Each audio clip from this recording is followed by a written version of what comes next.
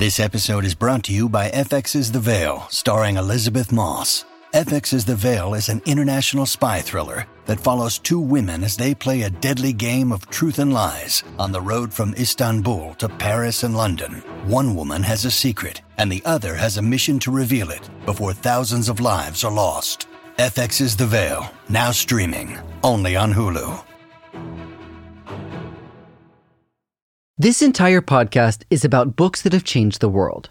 Today, we're talking about the book that I think changed the world the most, the Hebrew Bible. Specifically, the first book of the Hebrew Bible, Genesis.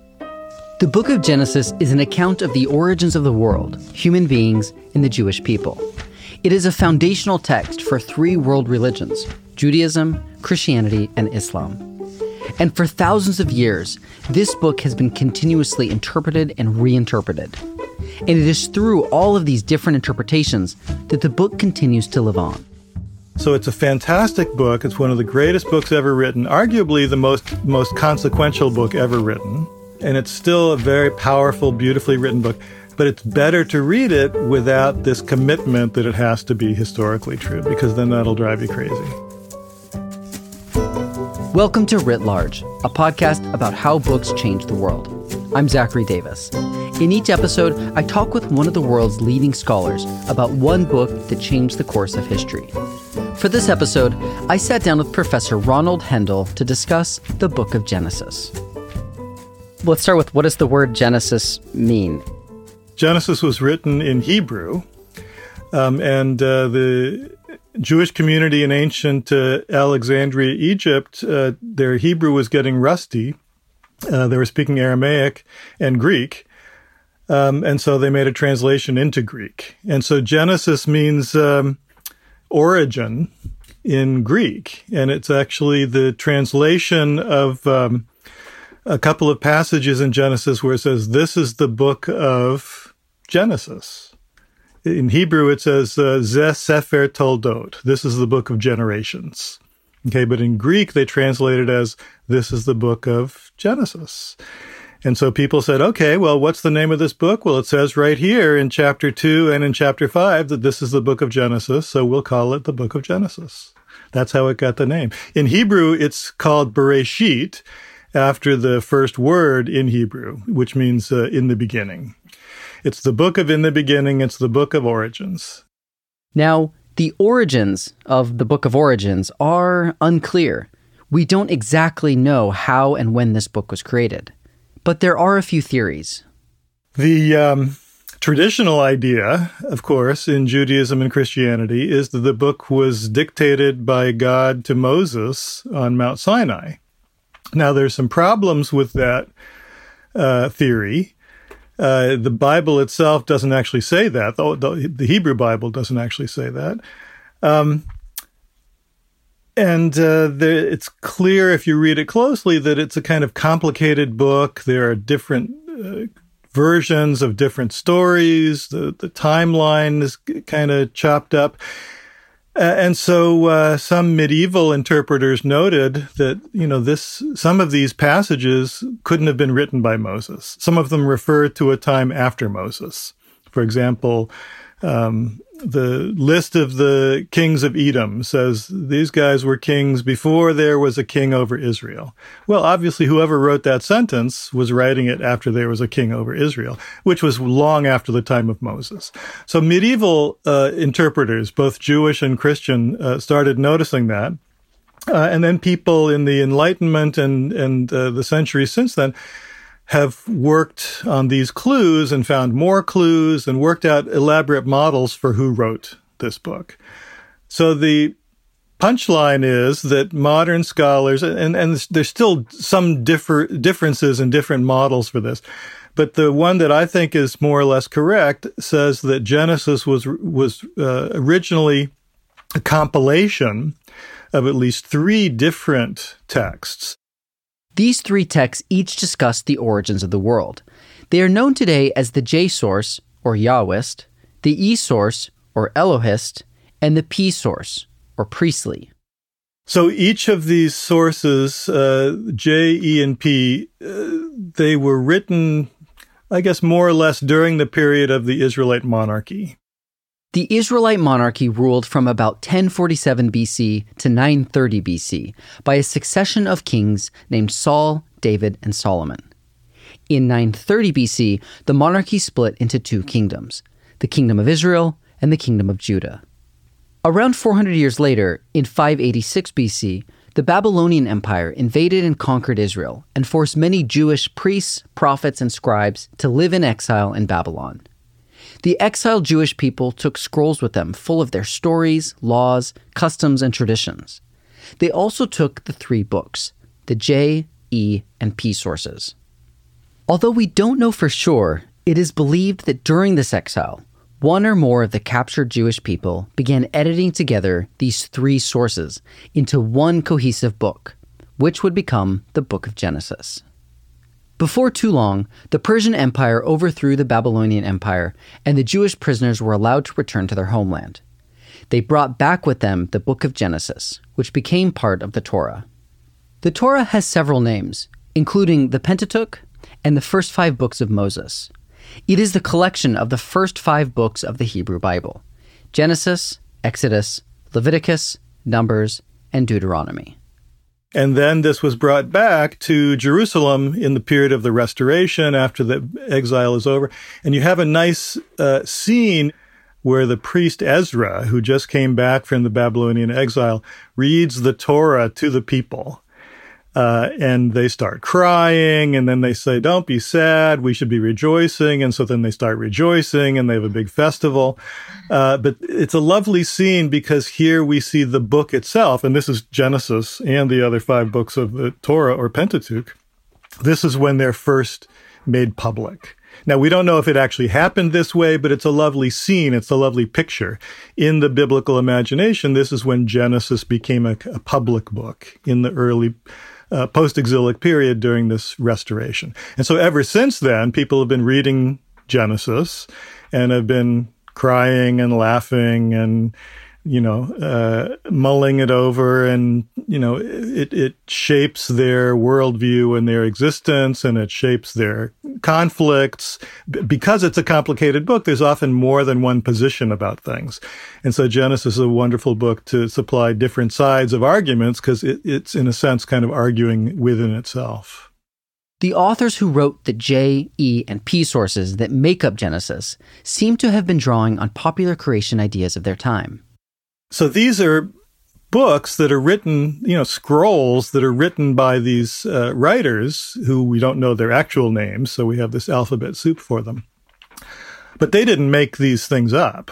The fact that there's 2 different creation stories, there's 2 different flood stories, it's clear that each of these writers was drawing on older stories, older narratives, myths, legends, folklore, genealogies.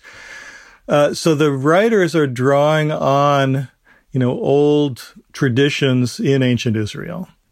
So this is what gets us into the oral part. It's clear that these guys were writers, and some of them, particularly the J writer and sometimes the P writer, are really beautiful writers. But they are, as literary as they are, they're drawing for their material on old traditions, old stories, that they heard growing up, that, their parents would have told, their grandparents, the tribal elders. This is a storytelling culture, as all traditional cultures are. Some of these stories we can see earlier versions of in other cultures, in earlier cultures. For example, I mentioned the flood story. There's a version of the flood story in the J source, there's a version in the P source, and they've been edited together in Genesis chapters 6 through 9. But we have versions of what's pretty much the same story that are 1,000 years older from ancient Babylon. And so you can really see that these are members of a family. Okay, so like the version of the flood in the Gilgamesh epic is the great uncle of the version of the 2 versions in Genesis. So the discovery of these ancient Near Eastern antecedents to the stories in Genesis is a remarkable chapter in modern history and modern thought, and how we think about Genesis and how we think about the Bible. And how do we think about the world? When you read Genesis today, you can still see traces of these three independent sources. This is why you have some doublets, some repetitions, some contradictions, because the different stories go their own directions. Sometimes they have different kinds of characterization. They have different concepts of things like how God and humans interact and the nature of plots and fates and things like that. So this is a way of, it not only explains who wrote Genesis and what Genesis consists of, but it's a model for reading the book such that the book can make sense and that you can see the nuances, the resonances, the literary continuities, the thematic complications in a deeper way when you realize you're really reading 2 or 3 different books at the same time. Could you take us through a kind of overview of what are the major stories or elements? Genesis is, on the one hand, a kind of self-standing book. On the other hand, it's also the first installment of the first 5 books, the Pentateuch. And so one way to look at it, it's like, it's like the first book of a trilogy, although it's actually a quintilogy. Okay, so it's a self-standing book, but it also is part of a larger story. So you have to keep that in mind. So are there things in Genesis, for example, that foreshadow things that happen in the book of Exodus, or things that happen in the book of Numbers or the book of Deuteronomy? So the Pentateuch was crafted holistically, kind of as one work. Yes, the Pentateuch was crafted holistically, and in some ways it's divided into 5 scrolls, simply because of the length, the material length that you could make a scroll. So the book of Genesis consists of 2 different sequences that kind of fit together. The first sequence is Genesis 1 through 11, which are the stories of the origin of the world. We call this the primeval narrative. There's 2 creation stories, a creation in Genesis 1, which is the very magnificent one where God says, let there be light, and there was light, and ends up creating humans in his image, and then blessing the 7th day, which becomes later on in the book of Exodus, the ritual, the commandment to observe the Sabbath. That's one of the connections between Genesis and later books. Then there's the Garden of Eden story, which is the beginning of the J scroll, the original J scroll, and that also is a creation story. It starts out with the creation of the first man, Adam, out of the earth, and there's this wonderful wordplay there. Adam means human, Adama means earth, so God creates Adam out of the Adama, and this relationship between humans and the earth is a repeating theme in the J stories of the primeval narrative. Then you have the creation of the woman and the snake, and then they have this problem about the fruit of the tree of the knowledge of good and evil, and the people, they disobey God by eating that fruit, but then there's this ambiguous response where their eyes are opened and they somehow become like gods, but what they see is that they're naked, which isn't being like God. So there's all sorts of wonderful ambiguities there. And they feel shame because all of a sudden they realize they're naked. They didn't realize that before because they were innocent. And then God punishes them and kicks them out of the garden because they disobeyed him. And that he doesn't want them now to eat this other fruit, the fruit of the tree of life, which would make them immortal, which would make them holy gods. Okay, now they've become like God with respect to the knowledge of good and evil, and he kicks them out so they don't go to the next step and completely leave the realm of being human by becoming immortal. So this is why we have knowledge of things that are both powerful but also disturbing. One of the things we have knowledge of is our own mortality, and these things make us different than the other animals. But we're still animals. We're not gods because we die. We're still earth creatures made of the earth, and to the dust you will return because from it you were taken. So we're still earth creatures. And so humans are a complicated thing. We're earth creatures, but we're also like gods because we have this greater consciousness, which includes anxieties and guilt and sexuality and embarrassment and things like that. In this way, Genesis not only offers a creation story for humankind, but also an explanation for the complexity and nature of humans. It sends people from the perfect world of creation, into the problematic world that we actually live in. Then there's these sequence of other stories, Cain and Abel, they don't get along very well. The flood story, it gets very wet. The Tower of Babel story, people build the tower up to heaven. God doesn't like that, and so he sends them down and scatters them across the face of the earth and makes them different languages so they can never gang up on heaven again. So these are the stories of the primeval narrative, and they pertain to all people. All people are scattered across the face of the earth. All people are mortal. All people have feelings of shame and guilt and embarrassment, but also a kind of greater consciousness than animals. So these are stories of the creation of human beings and the creation of the world in which human beings live today, which started out differently. We started out in this innocent state of nature, and now we live in a more complicated and more problematic world. In Genesis, the descendants of Adam and Eve create a corrupt civilization full of greed, hatred, and war. There is only one good descendant, a man named Noah. God decides to start over with the whole humanity project, but this time with Noah and his family. He instructs Noah to build an ark and round up pairs of animals. God then causes 40 days of rain, which causes a huge flood and wipes out the rest of life on earth. After the flood, Noah and his family repopulate the earth. The rest of Genesis tells the origin story of the people of Israel, who begin with a righteous man named Abraham, a descendant of one of Noah's sons. And so you start having the story of Abraham. God chooses Abraham, and he migrates from Mesopotamia to the land of Israel, which is the land of the promise, and he's living among the Canaanites and so forth. And so the rest of Genesis concerns the stories of Abraham and his wives, Sarah and Hagar, and his children with them.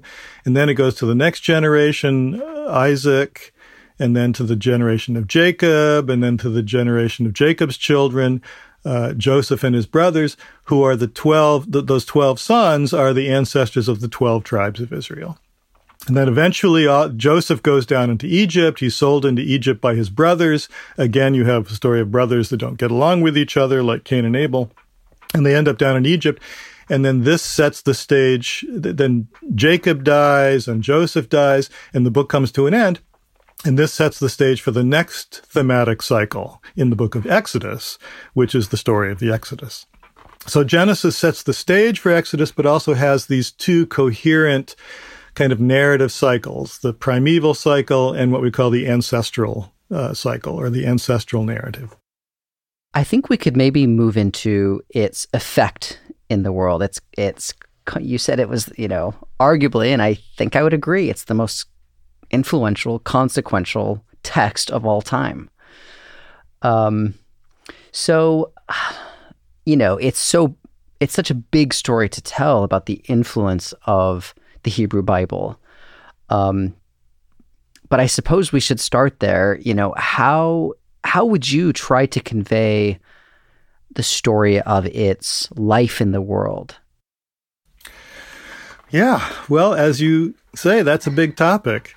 I would start by saying that this genealogical model not only defines the ethnicity and the religion of ancient Judaism, but, modern Judaism too, but also part of this branching also takes in the other children of Abraham, the other Abrahamic religions.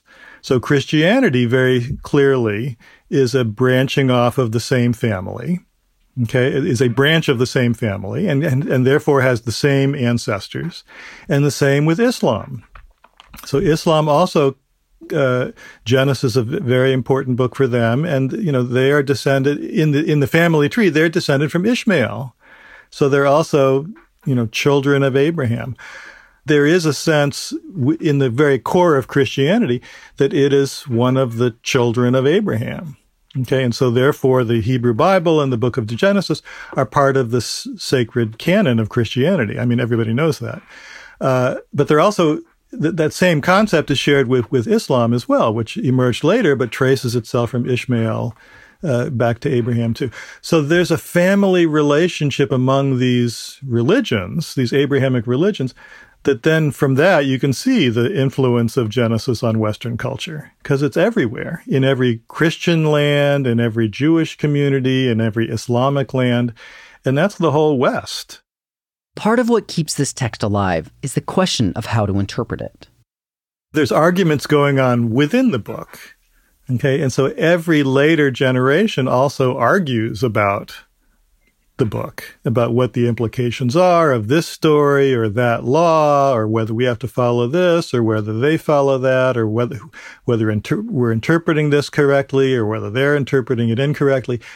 So there's a kind of argument, an ongoing argument over the last, 2,000 years or so about how to read Genesis. What are the implications? And these things,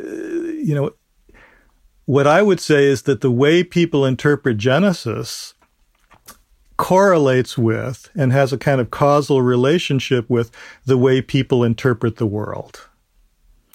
So to be a little cute about it, the way people interpret the word is often the same way they interpret the world. And so the world and the word have a kind of mutual relationship, and a change in the understanding of one can make a change in the understanding of the other. And this is really a history of Western thought and a history of Western religion. And everything that changes in one part of our fabric changes how we look at Genesis. And a way how we look differently at something in Genesis changes something else in our fabric of belief. At first, Genesis was read literally, as a true history of how the world came to be. But over the centuries, it gained new interpretations. For those Jewish people who stayed in Babylon during and after the exile, life was brutally hard. They were first subjected to Babylonian rule, then Persian rule, then Greek and Roman rule. So people started to believe, and to read in Genesis, a sense that the world was fundamentally wrong. They said God is going to come and intervene and punish all of the wicked rulers of this world and usher in a new golden age, kind of a new Garden of Eden. And so this is called apocalypticism. So this apocalyptic view of the world, this idea that we're living in a bad era, God's going to come fix it, and then the righteous will live a perfect life thereafter, and all the wicked will be punished. And eventually you get this development of the idea that the righteous will live in heaven and the wicked will live in hell. This is the development of that kind of dualism. So these apocalyptic ideas become the lens through which people start reading Genesis. And this becomes an idea that these are the secrets of Genesis. Okay, that Genesis is a kind of code that for the inspired interpreter like Enoch or like Daniel or somebody who has angels who can tell him the meanings of these things, this is a book of apocalyptic secrets about the end time, secrets about the end of the world, secrets about the Messiah. So apocalyptic interpretation, I would say, is the first big change in the life of Genesis. The next big change happened while the Jewish people were under Greek and Roman rule. Classical Greek philosophy, especially Plato, was the dominant framework for making sense of the world in this region and time. And so people started reading Genesis, Jews and Christians, as a repository of symbolic expressions of Platonic or philosophical truths. So truth doesn't conflict with truth. If this is a true philosophy, then the Bible must have it there somewhere. And if it doesn't have it in the plain sense of the text, then it must have it in a kind of secret, deeper meaning of the text. So people, the first one that really did this at a big extent was a guy named Philo of Alexandria, he was a contemporary of Paul and Jesus, but he was writing in Alexandria, Egypt. And he was a Greek speaker. He wrote in Greek. And he basically says that, all these Platonic ideas are really, Moses thought of them first. And so they're all there in the Bible and in Genesis if you read closely enough. So, for example, the 4 rivers that flow out of Eden, those aren't really just rivers. Their deeper hidden meaning is that these are the four virtues. Okay, so the story teaches philosophical lessons on how to live, and ultimately of how to gain wisdom and ascend to a kind of knowledge of the true world of spiritual forms that transcend the material world that you and I live in. So Platonic philosophy and Platonic interpretation it's more commonly called allegory. So allegorical interpretations of Genesis becomes a very big thing in Judaism and then particularly in Christianity. So you'll find people like Augustine and Origen and all the church fathers, they're doing all these allegorical interpretations of these biblical texts. And that's what that's the cool thing to do when you're interpreting Genesis, is to draw out all these allegorical meanings. I hadn't expected, actually, that these turns would persist. There would just be new ways and that they stay with us. So we have apocalyptic reading and then we have allegorical reading. Yeah, and then you have, within Judaism, you have midrashic readings, which kind of take some of the qualities of apocalyptic and allegorical readings and kind of puts them on steroids. So you have all sorts of strange symbolic things going on within the book of Genesis. So, for example, in midrashic reading, every verse of Genesis is potentially connected with any verse elsewhere in the Bible. So the Bible becomes a kind of hypertext or a kind of matrix.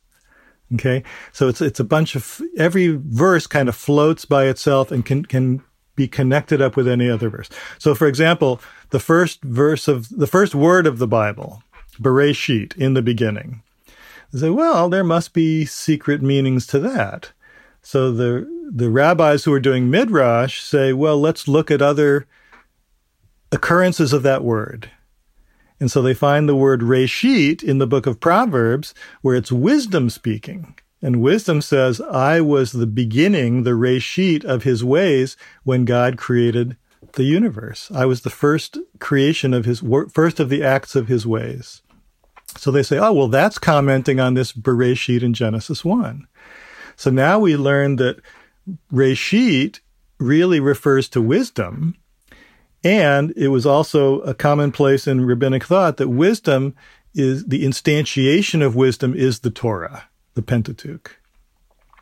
And then they read the preposition on that first word, Bereshit, instead of in the beginning with a temporal sense, they read it with an instrumental sense, with the beginning. So then they read it as with the beginning, which they've already determined is the Torah. So with the Torah, God created heaven and earth. And so this becomes a marvelous interpretation of the first beginning of Genesis, that the Torah itself is a pre-existent thing, the embodiment of wisdom and, all knowledge, that God consulted, and with the Torah, God created heaven and earth. So this is just a little taste of midrashic interpretation. It takes this idea of secret meanings and puts it within the context of every other word in the Hebrew Bible, and you can generate all sorts of new meanings by making these intertextual connections. It's also a very marvelous, kaleidoscopic kind of interpretation. The next interpretation came in the 11th century. A French rabbi known as Rashi thought all of these cryptic allegorical readings of the Bible were going a little too far. He was interested in returning to the actual words of the text and their literal meaning. Medieval Catholic commentator named Nicholas of Lyra learned Hebrew and read Rashi, and he brought a lot of Rashi's interpretations into the Christian world, into, people who are reading Latin. And so through Nicholas of Lyra, a certain German monk was an expert on Nicholas of Lyra. This is Martin Luther. And so through Luther, these ideas of the importance of the plain sense and that allegory is a little bit frivolous, Luther established that as a major theme of the Protestant Reformation. It was one of the main ways of him undercutting the authority of the Catholic Church. He said anybody can interpret Scripture because it's the plain sense that counts. You don't need to build these elaborate allegorical interpretations and these wild Platonizing things. Luther started out as an Augustinian monk, and he says in one of his memoirs, he says, I could allegorize anything. I would even allegorize the toilet bowl. He would find secret Platonic meanings in the toilet bowl. But then he came to see that that was all frivolous nonsense, and it was all promulgated by the Catholic Church to mystify people and to kind of fool people into accepting its own authority.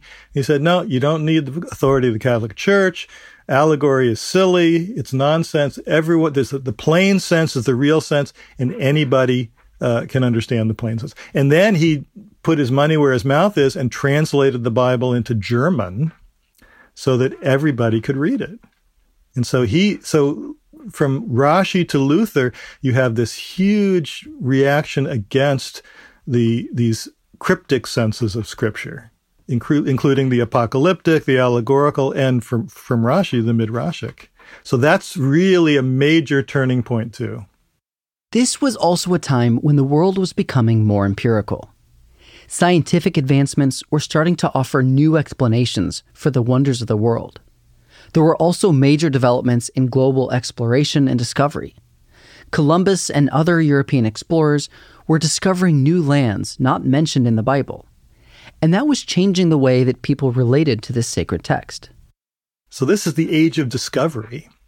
And people are finding out that it's not the secret senses of things that are most remarkable, but that the world itself, the world of nature, the world of culture, Galileo pointing his telescope up to the sky, somebody making a microscope and looking at these little things, people going to, North America and South America and Asia and Africa. The world is just filled with wonders such that you don't need to say that these wonders only exist in the secret sense, that the plain sense is full of wonders and marvels. So this rise of discovery, this rise of science, this rise of learning, the physical world came to be seen as more real than the Platonic world. And so the way that the world is being interpreted is influencing the way the word is being interpreted. The plain sense becomes much more fascinating and detailed and something that was, rich with meaning.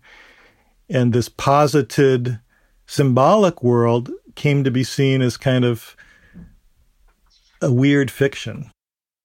So what's the next big shift?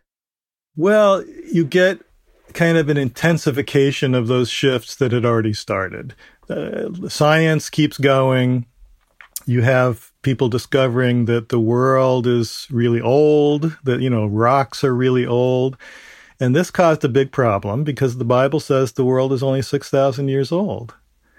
So that was a big problem, took a long time to get over. Then you have this weird guy, Darwin, saying biology works this way, and that's different when the Bible says. And here's one of the rubs.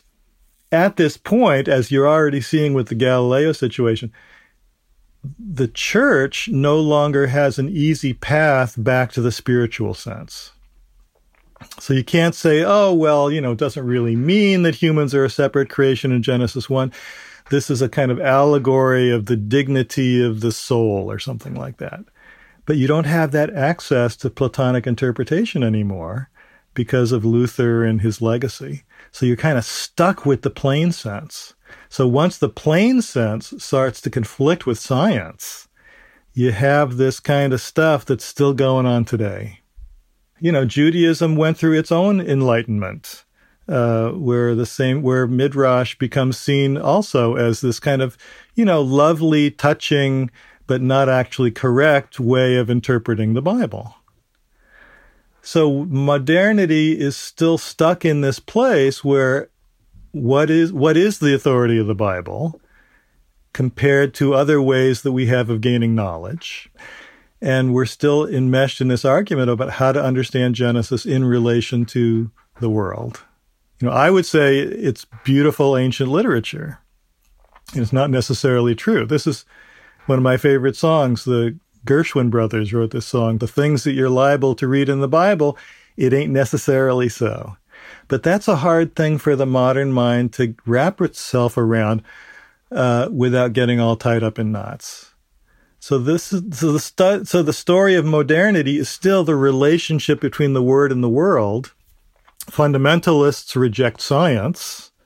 We're finding that's a problem with COVID because they don't believe that vaccines are efficacious because they don't trust scientists anyway, because scientists believe in Darwin. You have people who say that religion is just false because it's not historically true. And so you have people who are kind of militantly anti-religious and who don't understand religion as a result, which is also a problem. And you have all these culture wars and things like that. But you also have, people still being inspired by these stories and creating great art and novels and theology and literature, so it's still a kind of bubbling presence in our lives, even though there's still so many arguments over it. For thousands of years, Genesis has given its readers a foundation, a story that helps give an account of why the world exists, who we are, and how we should act. In a chaotic and unpredictable world, Genesis, this ancient set of stories, offers grounding, continuity, and deep meaning. Everything in the world that we think about is kind of related in this, genealogical web of thinking and practices and attitudes that, lead back to Genesis one way or the other. So, if we're in this kind of labyrinth of history and thought, Genesis is one of the keys to that labyrinth. Beyond that, it's just so deeply enmeshed in everything that we do, even when we don't realize it. It really is a kind of shadow presence in so much of the world today.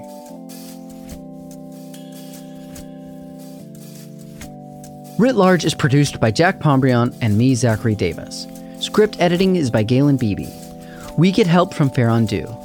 Our theme song is by Ian Koss, and our branding is by Dan Pecci. We're a member of LitHub Radio. Writ Large is a Lyceum original production. You can find us on our website, writlarge.fm. There you'll find transcripts, links to the books we discussed, and more information about today's guest. Thank you for listening. See you next time.